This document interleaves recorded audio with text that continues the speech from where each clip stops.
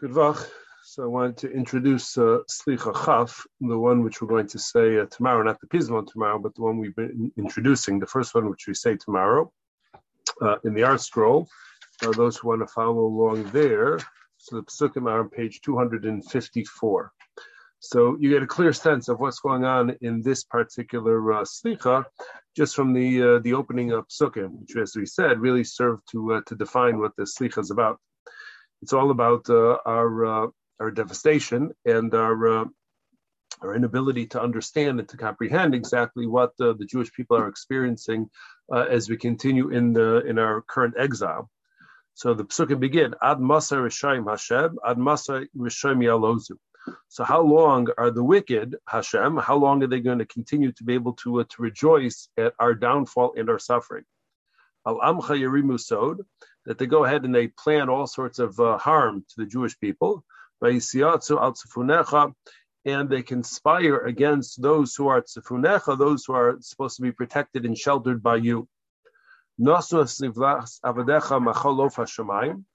given the flesh, the corpses of your servants, as food for the birds of the heavens. They kill Jews and they leave them out there for the vultures and whatnot to go ahead and to eat.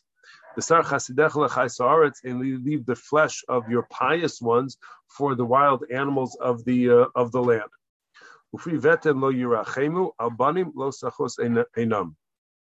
You have no mercy towards the privata, the children, the babies, and on children, so they don't take any pity whatsoever. And therefore, being that the non-Jews are the source of our suffering and the murder of all sorts of Jews, so he says, Shvoch alem zamecha, pour upon them your wrath, and let your burning anger go ahead and reach them. That you are the one, Hashem, who's going to restore life to us. And ultimately we know that your people will rejoice at you, and we are looking forward for that moment to actually occur. So now the Slicha formally begins on page 256. So we begin with invoking Hashem's name. Basulas Bas Yehuda. That the Basula, this is a reference to the Jewish people. We'll see why we're referring to them in the feminine in a moment. It'll be important for some of the metaphors. Rabas Tanya Vania. So she, the Jewish people, is full of pain and sobbing. Misyapcha Pereses Kaf. She cries out and she spreads out her hands in tefillah, me'im keshivya, and it's coming from the depth of her captivity. So we're not where we're supposed to be. There are other people who are in charge, and from that circumstance, that's why we're calling out. Min hametza kirasicha, from the straits, from the confinement, the constraint. So she calls out to you, and what does she say? Aneni b'merchavka, that you, Hashem, should respond to me, should answer me in the with divine relief, and you should bring us to salvation. You should bring us to safety from the water and the fire that is such a threat to our very existence. No says Ayin Ezra, this daughter of Yehuda, she lifts up her eyes for help. She looks this way and that way, hoping that it's going to come from some direction. The pain which she's experiencing is reminiscent of a woman who's experiencing birth pains of her first child, particularly a harsh, migzeros adina, and this is the result. All of this pain which she's experiencing, the trembling, is as a result of the decrees that the nations are issuing against us. To the very delicate nation, we're not really meant for hard labor. We're not meant for war or for battle or for fighting or anything like that. So any type of suffering which we experience is something which we're not equipped to be able to handle. So fekes kaf al kaf, she claps her hands, and she murmurs in her thoughts. She's wondering, and here's the question, the recurring question, which we keep asking at the end of each one of these stanzas. Every 4 lines is a stanza. So she asks, Aye efo tikvasi, where now is my hope? And who's going to be able to see the fulfillment of it when it actually takes place? Even though we're confident it's going to take place, we don't know if we are the ones who are actually going to be able to see it taking place. Yedidus nafsha umishkenoseha, the beloved of her soul, her dwelling, utzavi geona, and the adornment of her in her beauty, referring to the Beis Hamikdash. Kinitnu biyad mecharfeha. Sadly, the great Beis Hamikdash, was a source of pride for us, has now been given into the hands of those who revile her, ubiyad me'anoh, and those who go ahead and afflict her. Hashoeges besoch mo'adeha, the non-Jews who torture us, so they cry out in their assemblies as they gather together, uvakola aleh nasa, and they give voice, nasana, and they give voice to the following, again, as a means of tormenting the Jews. Ayeh Devar Hashem, where is this word of God who says he's going to protect you, he's going to take care of you? Yavo na, let him come now and try and save you and try and deliver you, and they're fully confident that that's not going to happen. And that adds to the torture, the mental torture which we experience, the fact that they could be so defiant against HaKadosh Baruch Hu. Mishvi lagalus nefutzu shvura ayumasecha. So your nation, the last word is how we really begin, your nation has gone from captivity to exile, and she has been driven and she is shattered. And this is the result of your fierce anger. This is God's fierce anger and the terror of your wrath. It's interesting that we don't necessarily connect this with our sins. We don't say it's the result of our chataim and our avonos and our peshaim. We just recognize that when we are suffering and we're driven out of our land and handed over to our enemies, that could only be a manifestation of God's fierce anger against us. Uvekotza ruach. And therefore we, the Jewish people, with a broken spirit, short of breath, ubekol mar, a bitter voice, shoeges leumasecha, and she cries out to your nation, cries out to you. Once again, ending the stanza with a question, where is your jealousy that you should stand up for your children, for the Jewish people? And where is your great power, which you should be able to exercise, to be able to use to save us from our circumstance?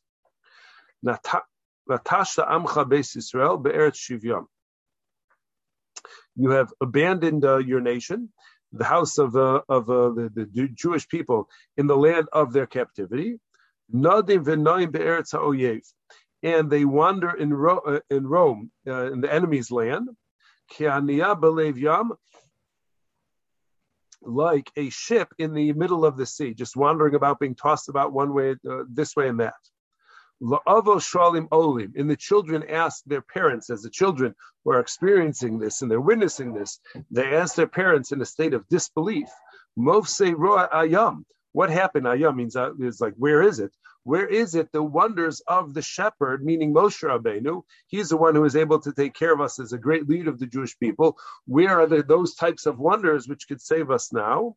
And once again, we end the stanza, Ayeh ha'ma'alem miyam, and where is the one who went ahead and brought them out of the sea? Some people learn that both of these are referring to the shepherd, and the one is a reference to Moshe Rabbeinu, which is how he said. Some people explain that it's a reference to HaKadosh Baruch Hu. But either way, we're looking for that miraculous salvation which we've experienced in the past, and yet right now it seems to be it's nowhere to be found. B'nei Naval, Gam b'nei V'lishem, those people who are degenerates and those people who don't even have a name, they're not even worthy of a name, they're so lowly. But yet, and yet they trample our inheritance. We've been distanced from our land, and the border of our country. Amarnu nigzarnu, we said we have been cut off. Of the sikvasenu, our hope is completely lost. And once again, we've heard many, many stories about the great wonders which you, HaKadosh Baruch Hu, have done for the Jewish people, which have saved them in a time of desperation, in their time of need, in their time of suffering. And growing up with all these stories, all we can do when we are in the midst of our suffering is say, where exactly are those wonders which should be coming along to be able to save us? The last stanza read, Zachar Hashem livnei Edom. That you should remember the children of Edom. We're going to see these are the ones who tortured us, who destroyed the Beis Hamikdash. Charvos Echalech, and you should remember what they did in terms of the ruins of the Beis Hamikdash, the destruction of the Beis Hamikdash.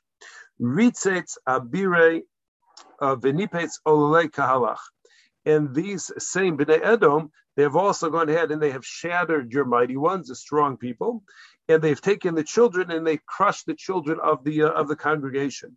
So this is how evil and wicked they are, and certainly they should be deserving of HaKadosh Baruch Hu's wrath and fierce anger.